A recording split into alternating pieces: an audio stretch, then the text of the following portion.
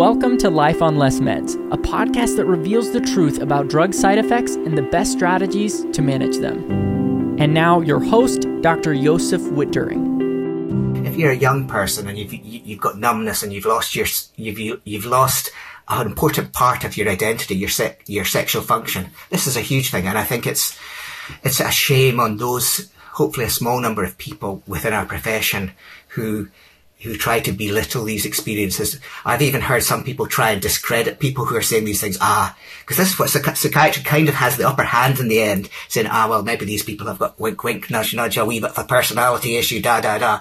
And this is, I find this particular aspect of psychiatry, and I'm not generalizing to all because most are good, very distressing. Hi, I'm Dr. Joseph Witt-During. Today I'm joined by Dr. Peter Gordon, a psychiatrist over in the British system. He's now retired. And Peter brings a very unique perspective to conversations about the risks of psychiatric medications. He was harmed when trying to come off Paxil or Seroxat. And, since that time, he's really kind of had that, I guess what you'd call it, the red pill moment, when you're forced to kind of confront, how you've been informed about the drugs and the risks of the drugs and such. And that happened fairly late into his career. And so I think he has a lot of really useful insights about that whole experience. So, Peter, I'm delighted to have you here. Thanks for coming on. Thank you. For people who don't really know you too much, expand a little bit on my introduction. Tell people just briefly about yourself. Thank you very much, Joseph, for inviting me here, and I'm very happy to talk. I'm Peter. I live in Scotland, in the foothills of Stirling Castle. I'm nearly 55 years old. I retired early from psychiatry 3 years ago. I was a psychiatrist for over 25 years for the National Health Service. And by and large, I enjoyed my job. And I want to say at the outset, I think I don't see psychiatry as a malevolent force. I don't see psychiatrists as all bad. I absolutely hate the trope anti-psychiatrist because it's too easily to lump everybody together. And I think it reveals that my former profession can be very defensive. So that's the background. My wife is a GP, a family doctor. She still works. I have 2 grown-up children who have just about both finished at university. And my outside interests, I'm a keen artist, gardener, very amateur philosopher, and I make lots of wee films. So that's my background. Sure. Okay. Yeah. Oh, no, I was going to say maybe a good place to start off would just be a brief summary of what happened to you, Peter. Yeah. It's I've shared some of this before, and I'm happy to do so again. Over 25 years ago, my son had just been born. I was sitting my membership exam for the Royal College of Psychiatrists. So this is 25 years ago. And I wasn't sleeping well, young baby, disturbed nights. I've always been, and I'm happy to admit that, I'm quite a little on the anxious side. I wasn't sleeping, I was distressed. I went to my GP in rural Aberdeenshire, which is quite remote in Scotland. And my GP recommended that I start an antidepressant for what she said, explained to me. And I knew this because I was studying psychiatry at the time, social anxiety disorder. And I knew drug was being widely marketed at that time, widely promoted really across the Western world. And that drug was paroxetine, Paxil, Seroxat. And even though I was sitting the second part of my membership, and I'm well aware of these drugs, it was part of, at this time in Scotland, we had what was called a Defeat Depression campaign. And it later transpired that this campaign, a 5-year campaign, was almost entirely, not completely, but almost entirely sponsored by the pharmaceutical industry. Mm-hmm. And it was to try and tackle low rates of diagnosis of depression and make sure a treatable condition was treated. And a major part of that, and what I told my patients, and what I was taught on a daily basis, and some senior psychiatrists today try and make out this wasn't the case, but certainly in Scotland, every single week that I went to education, I was taught about the chemical imbalance. And the drug reps that came along to those meetings, and it was all about 5-HT. So I thought it was perfectly safe for me to take an antidepressant for anxiety, and I took it. And maybe I probably felt a little bit better, not hugely. I wasn't depressed. I was just anxious and not sleeping. But probably about 3 or 4 months. This is a long time ago, you've got to remember, so I can't be entirely accurate with time periods, but I guess it'll be 3 or 4 months. I just stopped it because I thought it wasn't making much difference. And the next day I felt hellish. I felt nausea, flooding. I'd slept poorly. I felt flu-like. I had buzzing in my head. I'm a keen gardener. I couldn't work in the garden. I couldn't sit down. I was restless. And I thought, what's going on here? And I said to my wife, I wonder, do you think, why am I feeling like this? Do you think it could have a relationship to the fact that I've just stopped my Seroxat, my Paxil? And that was the beginning of my discovery. And to cut a long story short, it's been absolute hell. It has been hell ever since then, trying to get off this medication that I was told I wouldn't find dependence forming. And not only was it hell, over probably the vast majority of my career, right up until the end, many of my psychiatrist colleagues, good folk, nice folk that liked me, they didn't believe me. They would say things, they wouldn't say that outright, but they would say things, this is recurrence of Peter's illness.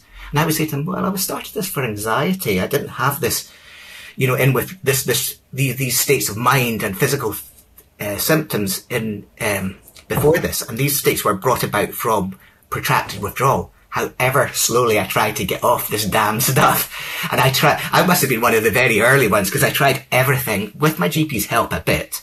So I tried liquid and micropipette. And this was long before Mark Horowitz's stuff about hyperbolic tapering and stuff. And eventually, I must have tried about 4 or 5 times to come off it gradually. And eventually I got off it using liquid. It probably, I can't remember exactly, but it probably took me at least a year. I felt hellish, but I got off the stuff. But in the course of the last few months, physically I was feeling terrible. Mentally I was feeling terrible. And I was getting lower mood, and I was aware of that. So in 2005, this changed my life for good. My children were then wee. I had a wee daughter at kindergarten, a son at primary school. And I knew my mood was slipping, and I became suicidal. I wasn't sleeping, I wasn't eating, I was restless, I was agitated, I felt flu-like, I felt I was never going to get better. Anyway, then I became suicidal. I ended up I'll bring it to an end soon. Then I ended up in a psychiatric hospital. I wasn't detained against my wish. Well, I went in voluntarily, and I can't remember exactly, but it was probably about 3 or 4 months I was in hospital. I tried to end my life. I was given multiple different psychiatric drugs to treat my depression, which I was depressed, but it was absolutely, you can ask my wife or anybody who knows me, it was, and I've never had anything like this since, directly related to the withdrawal from paroxetine. And then eventually I was given ECT, and this is a problem. I'm not anti-ECT. I'm not wishing to ban ECT, but I think ECT needs to be informed like everything else. But the ECT, it was like a sledgehammer. So it certainly got rid of some of my worst feelings at the time. But as a result of the ECT, I really don't remember anything of very little of 2005. And that's a mixed blessing. So it's a good that I don't remember what I put my family through. But it's also sad because my children were then wee, and you don't really relive your family life again. So an ECT, so eventually with ECT, I got to a sort of levelish state. It took me probably it certainly took me another 7 or 8 months before I got back to work. Eventually, as an outpatient, I insisted to my psychiatrist, look, I think the only thing you can do is, because at that time they tried me on different antidepressants, I can't even remember which ones in combination, but eventually I said, I think you should put me back on my Seroxat. And so that's 2005, so here I'm 17 years later, and I'm still on the stuff. And people have said, oh Peter, why don't you just try and withdraw slowly with tapering strips? And I have very seriously thought about that. And I've even heard some people say, oh Peter, you don't have balls, you're you can get off this stuff. And well, maybe they're right. But I kind of believe my life is, you only live life once, it's fairly short, and I'm terrified, absolutely terrified of, I can cope with much heartache myself, but I'm terrified of putting my family through what I put them through before. So to cut a long story short, here I am in 2023, still on this paroxetine that I was told was not dependent forming, and I shouldn't be ashamed of taking. And so that experience just changed my life. And Peter, my area of clinical practice now, it's helping people with protracted withdrawal injuries is kind of how I describe it. Would you say you fully recovered after you got back on Paxil, or did you have enduring psychiatric and neurological symptoms which went on for some time afterwards? Yeah. in that way, I haven't had the sexual side effects that some people have had, and it hasn't changed me as a person. What I live with now is what are loosely called side effects, and they're getting worse as I'm getting older. Okay, it could be I'm just getting older, and I am getting older, but I have things like, I immediately was aware with taking Paxil Seroxat that I sweated more, so I sweat a lot. I also was aware that I dream a lot more, rapid dreams, and that's particularly the preparation of Seroxat just changes slightly from one generic preparation to another. So I don't sleep well, as my family would tell you, but I can live with that. I have urinary problems, which some of them I know because I've had them investigated related to prostate, but our principal factor in this, because I knew it from the start, was Seroxat affected how well I could urinate. So it's added to that.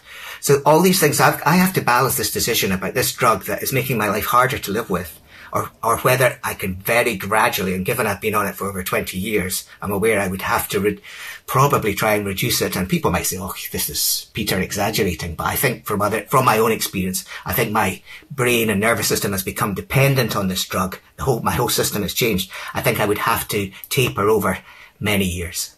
And it's whether I can face doing that. And I think I respect anybody's decision on this. There is no one right or wrong decision. And I think for most people, probably the best thing is to try very gradually with support and with guidance is to come off their antidepressant if they want to. But in my personal situation, I've probably come to the decision that I'm stuck on this, expletives here, drug for the rest of my life. Mm-hmm. Okay. And you mentioned PSSD before. I mean, this is something that came onto my radar in the last couple of years, but really has been, I guess, published about since the early 2000s. Do you ever see this being recognized by, Royal College of Psychiatrists or anything like that? No. The simple answer is no. There's a bit more awareness because of people are speaking up, and well done to them, because this is a very difficult subject to talk about. But the fact that psychiatry is not recognizing this, and I would say, in fact, I would go as far, just like akathisia, being willfully blind about it, I think is disgraceful. I'm sorry, but it's disgraceful. This is affecting young people's lives. Whilst I don't have PSSD, I do, right from the start, with, as common with many people with antidepressants, a delayed orgasm. I'm sorry, it's just, life is, involves sex. And that's had an effect on my sex life, but I'm here where I am. I've got my children. But if you're a young person and you've got numbness and you've lost an important part of your identity, your sexual function, this is a huge thing. And I think it's a shame on those, hopefully a small number of people within our profession who try to belittle these experiences. I've even heard some people try and discredit people who are saying these things. Because this is what psychiatry kind of has the upper hand in the end, saying, well, maybe these people have got wink, wink, nudge, nudge, a wee bit of a personality issue, da, da, da. And this is, I find this particular aspect of psychiatry, and I'm not generalizing to all because most are good, very distressing. Mm-hmm. Yeah. And so I want to ask you now about your experience. So, I mean, after something like this happens to you, I mean, you've been in the system, you've been prescribing the medications for a long time. I mean, maybe you weren't having a lot of questions about the way medications were being prescribed and the way we were thinking about diagnoses, or maybe you were, I don't know. But could you tell me about what that was like for you to kind of confront what had happened to you and how that changed the way you thought about the practice of psychiatry? It's a good question, and I think there's one other wee bit I should add in here, that after this was nothing to do with antidepressants, but I also, as well as doing a degree in medicine, I graduated in medicine, and then I left medicine to study what is essentially an arts degree in landscape architecture. So I've got this other side of me with these other interests, and I think that always encouraged me to slightly loosen the ties of the hierarchical system of medicine where you listen to other people. I'm a very gentle, mild person, but I've always felt it's important to question. And I believe it's by living you learn. You can't learn everything from a textbook. You just can't. It's not possible. So it made me ask questions. And I think a real turning point for me, and forgive me if I do get a bit emotional here, would be sometime, I can't remember the exact dates.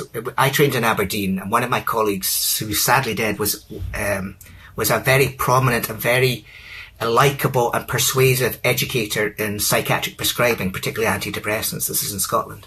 And he was giving an accredited educational meeting for Scottish psychiatrists. And the hall was packed. I would guess this would be about 2009, 10, something around then. And he was, at that time, there was absolutely no, you've got to remember, there was no acknowledgement of any dependence syndrome with potential for dependence syndrome with antidepressants, or indeed any other side effects. And he had great mastery of language. He was a gifted speaker, and he had the audience of psychiatrists in the palm of his hands, and he was riding a crescendo, and he was coming up and saying, and he was just mocking anybody who said, oh, antidepressants can cause this or that.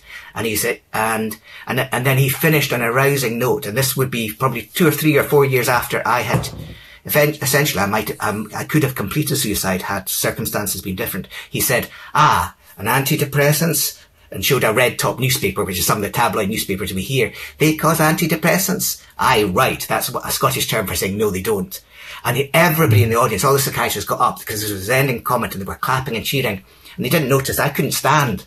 I was sitting next to my colleagues, and I had tears coming down my eyes because I thought, there is no chance I'm going to be believed.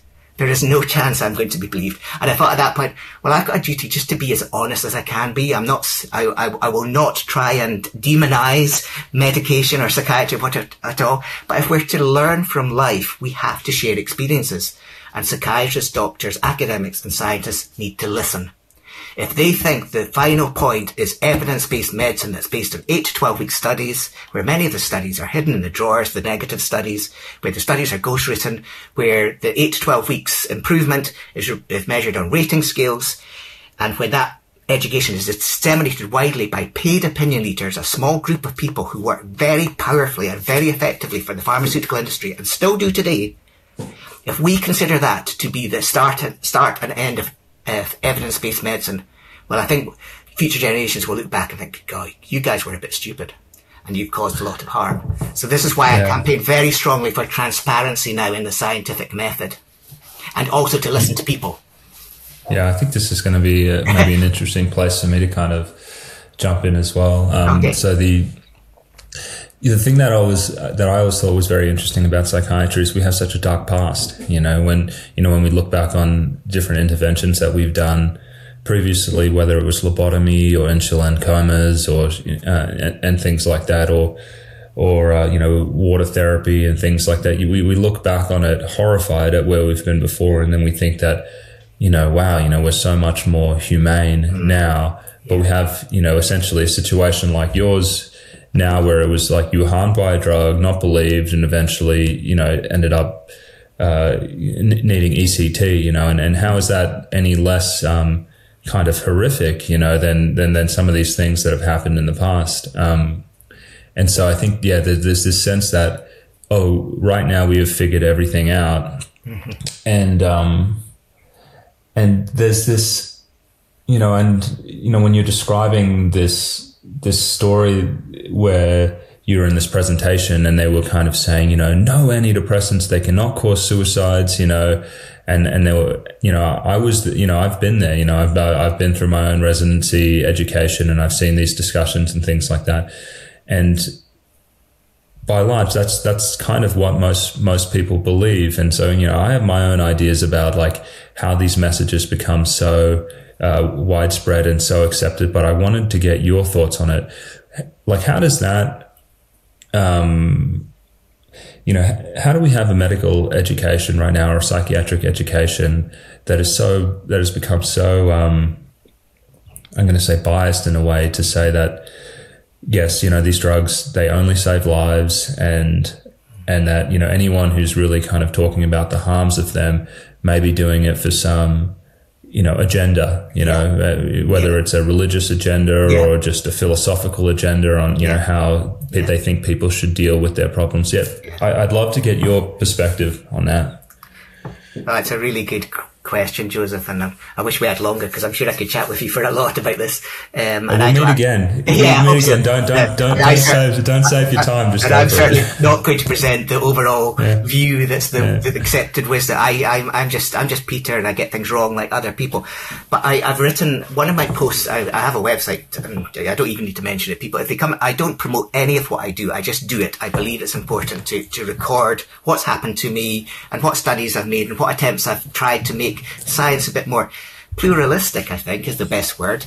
And people say, but how can science be pluralistic? Well, it's the idea that the sciences and arts are completely separate. Well, they're not. But let me just go back to the basic question. I think one of my posts that I have that's been quite widely read is about what I've described as the narrative controllers. Now, we can all try and control the narrative, but the narrative in psychiatry has been very powerfully controlled by a fairly small group that's had a wide influence on the rest of us. And here I'm not just blaming the pharmaceutical industry. I'm certainly not. I actually blame more the medical, the healthcare system for just slavish, for rather not questioning enough of what we're doing here and not explaining to people that studies that people look for quick fixes. We all do. If we're suffering, nobody wants to suffer, so we want a quick fix, and that's fine. And I certainly want to reinforce as many times as I can. If people have benefited from medications, I wish to take nothing away from people in that. I support that. That's fine. But in any intervention, there can be a range from positive outcomes to negative outcomes, and usually a whole host of in between. So why has antidepressants in particular, but not just them, antipsychotics and other drugs, why has it become so polarized? And I think partly this because these narrative controllers are very defensive. And you can understand this. Careers are at stake, years of study, years and when people have to revise previous considerations that have been the mainstay, they've been the orthodoxy for 20 or 30 years, they don't like it. So the narrative controllers are a small group, but I'm afraid vested interests have got hold of them. And these are not just money. You know, they're things like status, they're like power, there's positions in your university department, your positions within government, your status in social media, etc. All these things can become very important, and I accept all those. But my argument simply would be, let's start with the money. At least in America, you've got the Physicians Payment Act, and that in itself is, I realise, is not sufficient. But if we're really talking about evidence, science should be based on the principle that it's quite complicated to explain this, but it's disinterested. It doesn't come from a particular direction. Science is just science. It's not coming from anybody's outside views, whoever they may be, whether they're personal, financial, industrial, government. So it should be disinterested. And that ideal is almost impossible to achieve. You can't have a view from nowhere, but we should try our best. And I think there is plenty evidence out there to show that the investment of money, the relationship of the pharmaceutical industry and medical prescribing, not just in psychiatry, can lead to worse outcomes because the interests of the company are put before the interests of the patient. And I think, I was going to say, I'm going to jump in here because this might be a good place for me to share some insights from working at the FDA and then also working in industry. And so perhaps the easier place to start is by working in industry. And so when you talk about financial interests and how that may skew the dissemination of information, that's really clear when you work for a pharmaceutical company. So like after your drug gets on the market, I mean, you have your drug label, and then that's, just online on the government website. But the publication plan does not need to be balanced at all. There's no regulation for what publications come out of the company. So you're going to get only positive publications. And so what a lot of doctors think is, wow, I'm reading these articles, in these journals, which are, peer reviewed, they're trustworthy. Yeah. And because of that, I can believe it. But these articles, they're really hard to write. They take a lot of time. It requires a lot of editing. And so the people who have the resources to really even generate these articles, it's mainly pharmaceutical companies. And they have these, big divisions. It's called medical affairs. But the real word for it is, it's like the, I guess you'd call it PR or it's like the publicist branch, medical publicist of the company, where their job is to anticipate the concerns people may have about the drugs, or maybe to answer questions that they think clinicians would have about them, or maybe using it off label in different indications. And so they generate these articles, and they send them out to these journals, but it's very one-sided. They're only going to be talking about positive things. And so, hey, there's information that this drug may be useful in this one population. These are the studies from our clinical trial, and they're safe and effective as shown by X. And what I really started to see was that it's not so much that they're lying about anything when they're making these publications, because they're not, because they're very rigorously checked. What it is, it's kind of manipulation by omission. Yes. That there can be bad things that are happening, and there can be negative reports, and there can be other people like, David Healy or Mark Horowitz and things like that, who are publishing, concerns about these things, and they're just going to be drowned out. They're not going to be picked up by the company because there's no commercial agenda at all to do that. And so they're going to say, oh, we don't want to, we're not going to do this. FDA is not making us do anything like this. I mean, we've already kind of have these risks there. So the way the medical literature is skewed is it's mostly by omission. Yeah. And so that's why it's so easy for people to say, these are safe. I read good journals. I read hardbound heavy books, and all of these things. And it's because this information doesn't even enter there. And so now let's go over to drug regulators. And so I don't know how it's done over in the UK, but it may be kind of similar. The pharmaceutical companies mostly fund the FDA, and I know when people hear that, they're going to say, "Oh my God, how horrid, how could this even happen?" But it's again this subtle way that things are manipulated. So the PDUFA Act, at least in the US, meant that we would get a lot of funding. Well, sorry, when I say we, so the FDA would get a lot of funding from the drug companies if they could meet certain milestones, and those milestones were linked to drug development. So it's saying, FDA, when I give you a new protocol, for a drug that I want, for a drug I want to study, and I want to start this trial, I need you to review it within 30 days, because that's in my interest to kind of get the study off the ground. And because, we need to develop things. We can't just have this sitting over there at the FDA for 6 months. So we're going to give you money, but you're going to have to commit to doing this within 30 days. The other thing they said was, we want new drug applications processed completely in 9 months. So we don't want to send you our 3, clinical trials or 2 clinical trials and our whole dossier and have you guys just sit there. Every second that we wait is another day that our patent is going to expire, and, people are going to, encroach on our territory.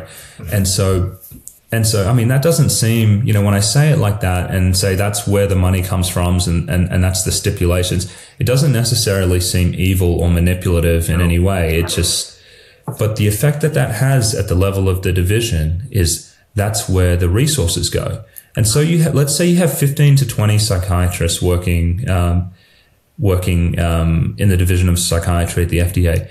The majority of the time spent is on those milestones, because now there are consequences if you miss them. And so I was never kind of like encouraged to, hey, go and look at this side effect. Joseph, we're getting a couple reports coming in of protracted withdrawal or PSSD. Why don't you go and, run an interview series, reach out to these people and do that? That was nothing like that ever happened. So everything was skewed towards, we've got to get ready for this meeting that has to do with reviewing this protocol, and we need to make sure that this application is in. So all of the meeting and all of the activity was kind of skewed to those metrics. And so,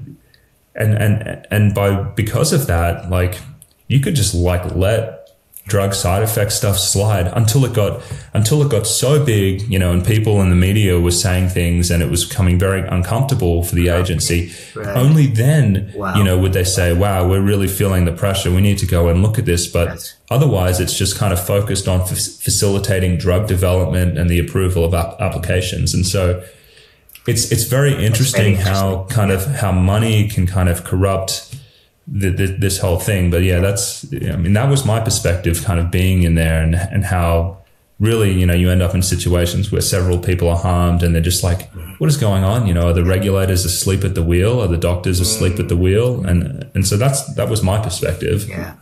And so that's very interesting, Joseph. And it's not that, I'm sure you would confirm, it's not that the individuals involved are necessarily bad people. They're generally good people, but group behaviour kicks in. And so, you follow your peers, and if they're looking for positive outcomes and the framework of whoever you're working for is to look for that, then that becomes the norm. So I've never worked on that side, so that's very interesting. But I just, on this theme, and I will just mention it very briefly, because of my experience, I petitioned. Well, it was really related to a slightly different area, because the last 15 years of my life, I was an old age psychiatrist. And a lot of my work was with patients who developed memory problems and sometimes dementia. And I remember I'd just become a consultant. I was probably about your age then, or just a wee bit older. I just become a consultant, was the top level in NHS doctors for old age psychiatry. And a colleague said to me, Peter, this is the future of old age psychiatry. And he handed me a document that was, really thick, hundreds of pages, and it was called BPSD. And I thought, I've never heard of BPSD. What is BPSD? And to cut it short, BPSD stands for Behavioural Psychological Symptoms in Dementia. And I followed this, and it was all about treating these symptoms. And these were symptoms like depression, anxiety, hallucinations, delusions, psychosis, agitation. And there was a whole list of medications. There were hundreds of pages. And it was only maybe about 4 or 5 years later, I began to realise, I need to find more out about this. And when I looked into it, I found out that this entire document had been written primarily by the industry. And at that time, we were beginning to see older people. We were prescribing routinely, and I didn't like it, but there was so much pressure to prescribe old people, often with dementia, frail, with some really very powerful, and I have to say, quite toxic drugs. And I thought, I need to do something about this. So what I did was, I thought, well, if this is the issue, if it is about industry, we need to find out why. Let's try and establish an evidence base. Is it about is it about the papers that you mentioned, the research papers, or is it about how I'm being educated to prescribe as a psychiatrist in Scotland? And I came to the conclusion that's what I want to look at. So what I did is I raised with the Scottish Parliament, and it went quite well, is a petition for what's called sunshine legislation, and it's the equivalent to the UK Physicians Act. And essentially the idea is that sunshine is a disinfectant, and it would make, if you had this legislation, it would make people who educate us, or scientists and academics, mandatory for them to declare how much they're paid from industry. And to cut a long story short, I took this through the Scottish Parliament. The Scottish Government eventually did an independent consultation with some of the Scottish public. The Scottish public, in the majority, agreed that we should have sunshine legislation.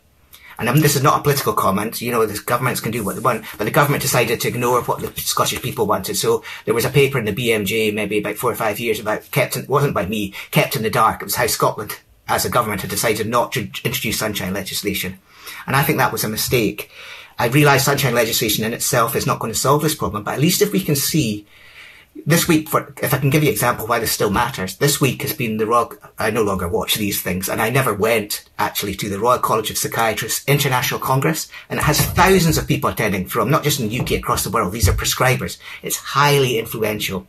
Now, nobody at this meeting is paid to present. Let me make that clear first of all. And the vast majority of the doctors, the psychiatrists in the audience are not paid by the pharmaceutical industry. But there is a small group, what I call the narrative controllers, who have been career-long paid opinion leaders for the pharmaceutical industry and have been there 10, 20, 30, 40 years. Many of them are coming up to their retirement, and they are still educating. And there is no way, absolutely no way of finding out how much they may have been paid in recent weeks, in previous months, previous years, or as a career. And I think the scale of the payments could be massive. And I think we need to know this if we're to really think about informed consent. Informed consent should be based on transparency, on the scientific method, the scientific process, and things that feed into that, including vested interests. And if we don't have this information, we don't know. And I'm going to stop very quickly, but I just want to make one example why this matters. Because a few years ago, you're probably aware, he's a widely known worldwide, and I'm not picking on him, I'm just picking on him because he visited the UK to educate British psychiatrists on prescribing antipsychotics, not antidepressants. And his name is Professor Stephen Stahl. And I never knew what he looked like. I was very aware of him because Stahl diagrams, the neurotransmitter endings, saturated my education. They were everywhere. Drug reps used to bring them along, and I would present them to patients, say, look, you've got a chemical imbalance. Take this drug and it will address this chemical imbalance. Anyway, Stephen Stahl I'm not saying he's totally pinned to the chemical imbalance, but he has had a worldwide influence. I suspect very few in the world have been paid more from the pharmaceutical industry than Stephen Stahl. So he came to the UK, was educating British psychiatrists, and because he was American, I could look up how much he'd been paid in the last 2 years. And I discovered that he'd been paid $3.5 million from the pharmaceutical industry, from 15 different companies in the last 2 years. And one of the major contributors was for the drug lurasidone that he was quite aggressively promoting to UK psychiatrists. And I thought, well, if that's Stephen Stahl, how I take the case that he's maybe an extreme example, but how can we be assured in the UK that those who are educated, like this week at the Royal College of Psychiatrists International Conference, are not in the same league of potential biases through financial interests? And I think we as public who are prescribed drugs, just anybody, I think we have the right to know, because it's not about their lives. It's not about intruding on them. I'm not saying they're bad for being paid opinion leaders. That's their decision. What I'm saying is that at the end of the day, it's people like me, you, everybody, our parents, children, who may end up on psychiatric drugs or other drugs, not just psychiatry. And the factors involved in making that drug appear safe and effective are based on studies by pharma that are very short, that have limited their look at potential side effects, and are then widely promoted by this small group of narrative controllers. And it's time to end this. And I've kind of given up. I just want to give you one quote, because the Royal College of Psychiatrists, which are the leading organisation in the UK, and they haven't treated me very well for speaking up. I politely ask questions persistently, but boy, oh boy, I mean, they were behind my decision to retire early. But they would say things like this. They would say that just recently. One second. Okay. Right. I'll just get to the point here. Sorry. She said something about, I can find it. I've got it here. It was kind of a statement to minimise the effect of the pharmaceutical industry. And whenever people talk to me, so the college has said things like, I've asked them whether they support sunshine legislation, and they will say things like, we have an appropriately puritanical relationship with pharma. That was the chief executive officer. And then the more recent chief executive officer, college policies and procedures around declarations of interest are sufficiently robust. And then when I finally pushed them, I finally got, well, not just me, but a few other people, because I asked them, do you support sunshine legislation or not? And they sent me a one-line sentence saying, which was really a non-response, this is a matter for the government to decide. Cop out. This is healthcare. You are the ones treating patients, psychiatrists. It's not for the government just to decide. You should be putting your position forward. Is transparency a good thing or a bad thing? So the psychiatrists are copping it. And then, I've got the quote. Not the current president, but the president of the Royal College of Psychiatrists in 2019 said widely on she's got a big social media platform, despite what some people think, most clinicians in the UK are not influenced by the pharmaceutical industry. And I did a wee blog about it, and I put, the key word in this statement is influence. I worked as an NHS, sorry, I'm reading here, that's okay. I worked as an NHS psychiatrist for 25 years, and my experience was that the majority of my colleagues did not work in any way for the pharmaceutical industry. However, my research for a Sunshine Act has revealed that, in terms of influence on prescribing, the pharmaceutical industry relies on a group of academics and doctors, and sometimes allied health professionals like pharmacists. This group has been described as key opinion leaders, but perhaps more accurately as paid opinion leaders. My experience as an NHS doctor was that my colleagues were generally unaware that they were being educated for mandatory, that's you have no option, continuing medical education by influential professionals who have received payments from the pharmaceutical industry. It is my understanding that, generally speaking, the pharmaceutical industry spends more of its revenue on marketing than it does on research and innovation. This fact, I would suggest, is evidence itself. So I raise this not to pick on the Royal College of Psychiatrists, but they're in a genuine position of power who could bring about change. And I'm afraid this is a good old Scottish word. They've done diddly squat. And I think I'm going to be bold here. I've got nothing to lose. I had to get out of medicine early, but I think it's shameful. I think if psychiatry wants to retain trust in people, it should stop being so defensive. It should adopt the true scientific processes which are based on disinterestedness and try and pursue that as best they can. Right, that was my soapbox moment. No, that I completely agree. And, I've been in so many conferences, and, the influence is just, it's also, take Stephen Stahl. And for those of you who don't know him, he's probably, like you were saying, one of the most well-known psychopharmacologists who catalogs kind of the receptor effects of every single drug and provides brief blurbs about, how to dose. He essentially compiles all of the evidence on how to initiate people on the drugs, what to monitor for, and he puts them in books for students. And it's very, the thing that I became really interested in over time was subtle influence, because there's nothing wrong with what Stephen Stahl does, to put this information there.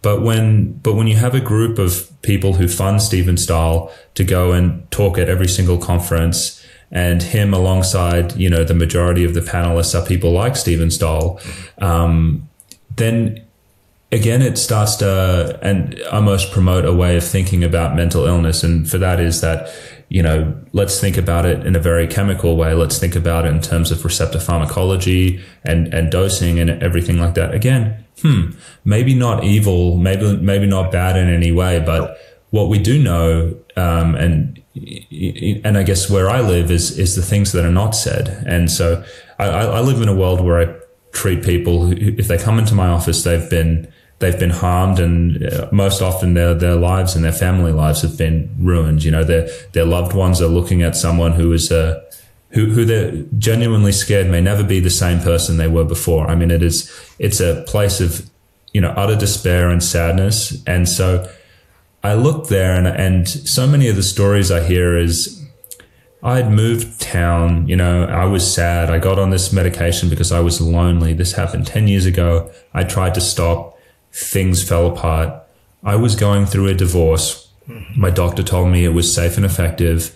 I got on the medication. I never thought I'd have any problems doing this or something like that. I was having trouble in school. We had someone come through and talk about the dangers of depression and anxiety. My mum was taking the medication. I thought it was safe as well. I figured there's no harm in me getting on this. And so I would hear these stories, and these people, they inevitably end up in the office in front of a psychiatrist or a family medicine doctor or a GP. And, when they've been sitting in conferences, that's just been receptor pharmacology, depression, it's undiagnosed, it's stigmatized, make sure you treat depression, you want to make sure people, there's no stigma about taking medications, which are really the main narratives that are kind of really, they're pushed, again, each on their own, are not evil or bad in any way, but when they're packaged and repeatedly said, it kind of pushes someone who's a busy GP or something like that to say, what's the big deal? Okay. So they start them on the medication. And I want to contrast this with what I really believe is solid mental health advice, and what I think everyone genuinely knows within their gut and they would want for their loved ones, is if, they're having something like depression and anxiety, to say, okay, let's slow down a minute, tell me really what's going on in your life. Let me learn about you. Let me learn about how you handle stress. Let me learn about how you deal with conflicts in relationships. Let's see if there's ways that we can figure this out. Let's take some time. Tell me about your diet. Are you having GI problems? There's a lot of dietary stuff that can make huge impacts on people. Tell me about your use of stimulants, your use of caffeine, your use of nicotine, maybe recreational drugs and alcohol. Let's start there. Let's kind of talk about those things. Let's talk about exercise. And so these are the speakers. These are the key opinion leaders that you will never see at conferences for GPs or psychiatrists. Or maybe if you do, it's one person, versus like 19 who are, talking about receptor pharmacology and clinical trial. And so the effect that has is one where, doctors aren't even talking about it. They're not addressing it. They're just saying that's not really real medicine. Those things don't really make a big difference. They make a massive difference. And so I think that's also a subtle, there's this other subtle way in which, quality mental health, which people know in their heart and which what they would want for their loved ones, has really been, kind of, pushed aside. And so that's my kind of soapbox, there. And then, that's a very clear summary, and I totally agree with every word. Yeah. The other thing that is a big problem, and this is really with the benzodiazepines, is that even in the US, we have it in the drug labels that, people have protracted withdrawal, essentially brain injury.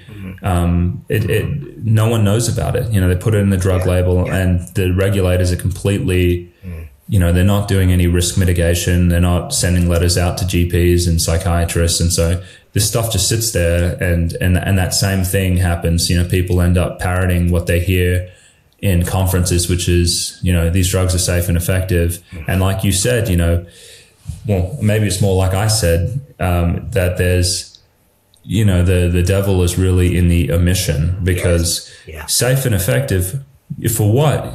For 6 weeks, in a population of 500 people. And for a marginal benefit. And that's true not just for psychiatry, but for most drugs. People don't tend to realize this. You just have to prove you're just slightly better than, so it's just a marginal benefit over short-term studies.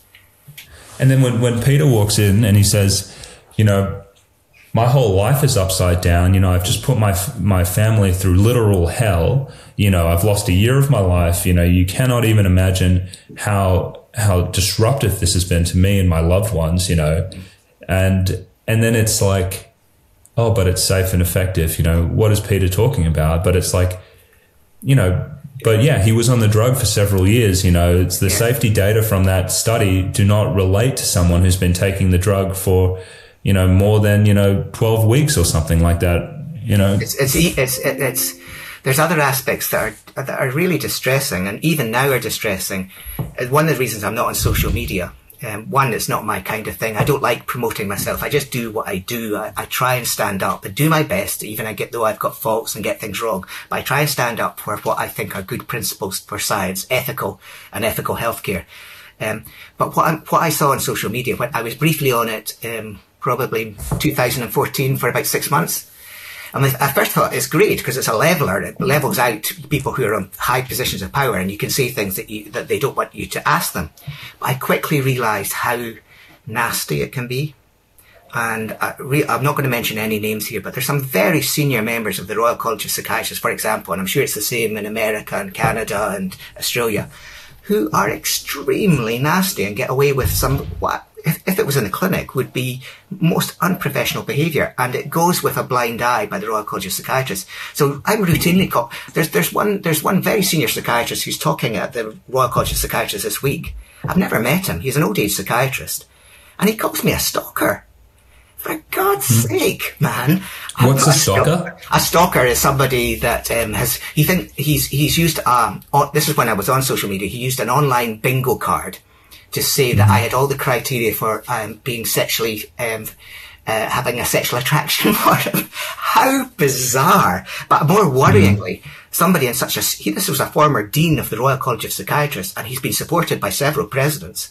He goes around anybody, and I know he's not alone in this, but anybody who asks questions that won't necessarily lead to positive answers about psychiatry, he calls them either trolls, stalkers, or personality disorders. He's even diagnosed people. I mean, this is just one example, but it's an extreme example. But this shouldn't go on. Psychiatrists, if we want to be valued, we should listen to people's experience.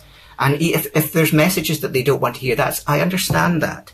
But don't just label people, because that's the very stigma. Instantly label people. Let me ask you about this, because there seems to be very little appetite for a conversation that doesn't say antidepressants save lives.